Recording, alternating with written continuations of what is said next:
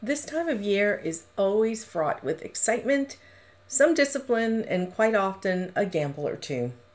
For most of us, we're either getting ready or already into planning for next year. Our industry meetups and conferences are back, and we look forward to seeing the newest products and those we've somehow missed. When we return from our travels, we all gather back with our teams to decide how we're going to rise above the clutter of the marketplace. The trouble is, we're all pretty much looking at the same products and tools with the same hope that they will make a difference. I hope my fellow vendors will forgive me when I say they're not going to make a difference.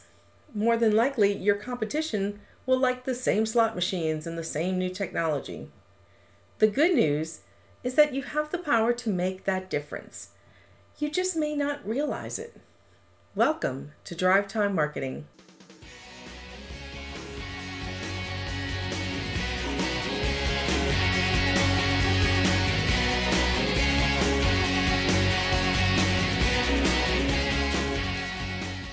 Welcome to Drive Time Marketing. Tips, tricks, and tools to take your marketing to new and profitable destinations. Welcome to this week's edition of Drive Time Marketing. As I was saying before the intro, we're all going to be contemplating the same identical games for our casino floors, and in many cases, the same marketing tools. But it's not all bad news because, armed with a lot of sameness, you also have something that can make a huge difference in whether you win the day.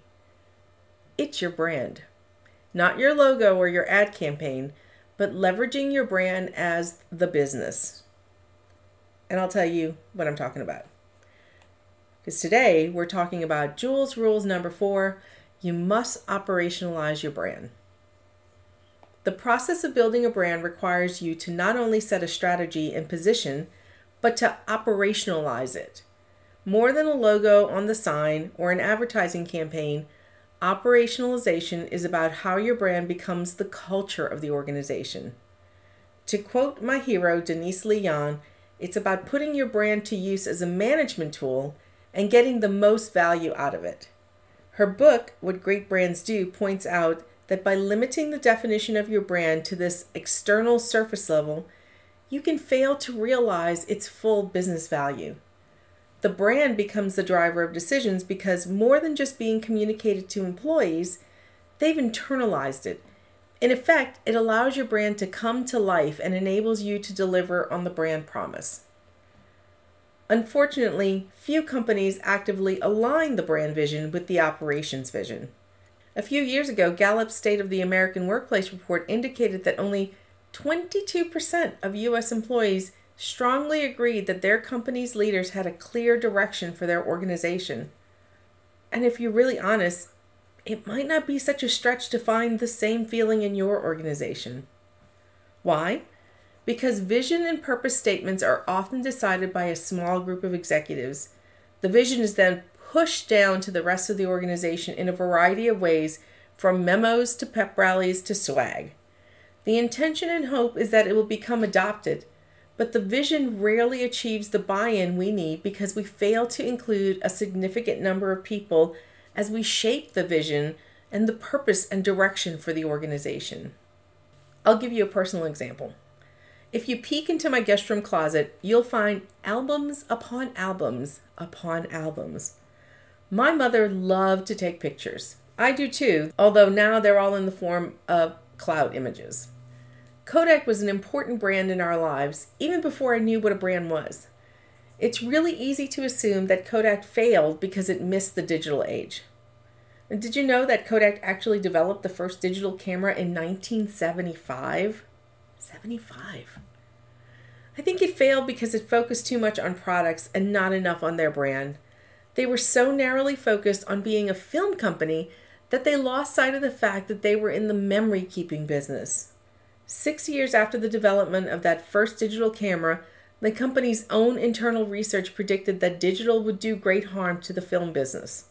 So the company responded by investing into digital image research and filing over 1,000 digital imaging patents, continuously extolling their commitment to engineering excellence and the company's quote-unquote core competencies.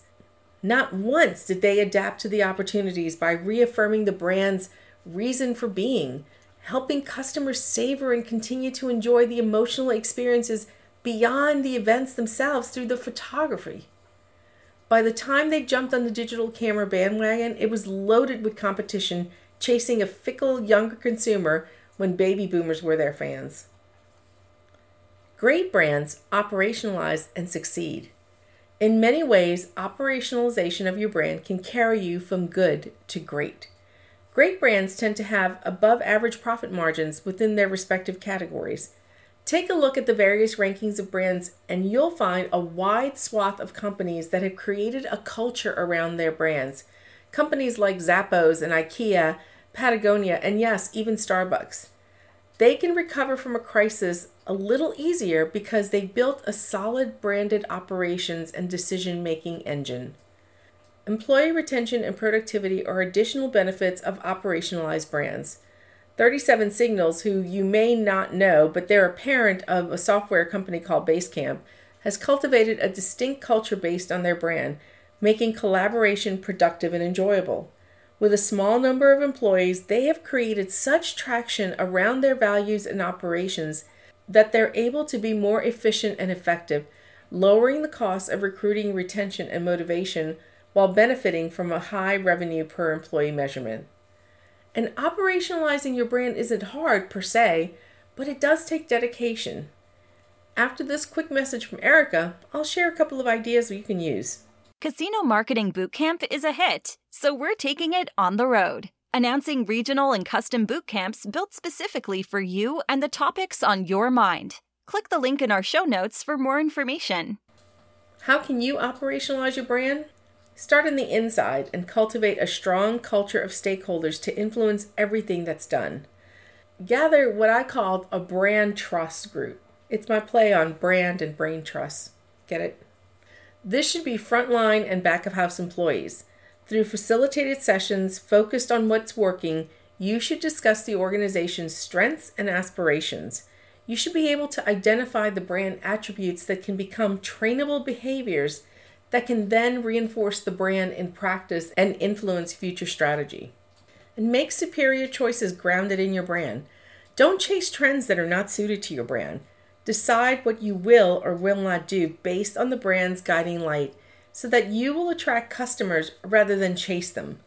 By being clear and consistent about who you are and what you stand for, you'll attract the consumers that fit your brand. Sweat the details that will continue to enhance the operation. Identify expectations that can be measured through a balanced scorecard framework that provides financial, customer, operational, and employee metrics. Benchmark at the start and continually analyze throughout the process. And don't forget that everyone is invited to the operationalization party. Company-wide engagement is a must. Operationalization of the brand cannot be relegated to the marketing department or the HR department or any one department. An executive leadership commitment is necessary.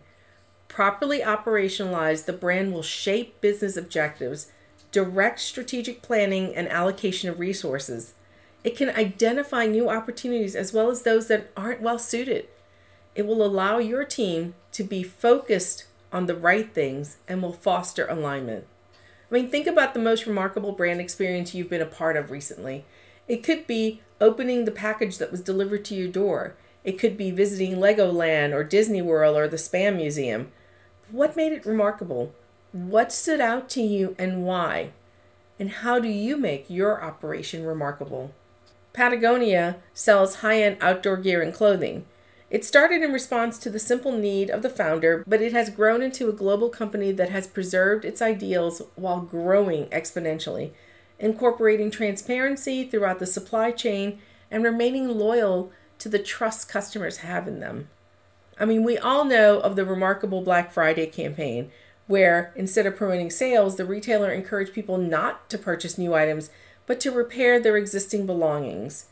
With the hashtag Better Than New and anti-Black Friday, Patagonia brought its brand essence of responsible living to the forefront on one of the biggest shopping days of the year.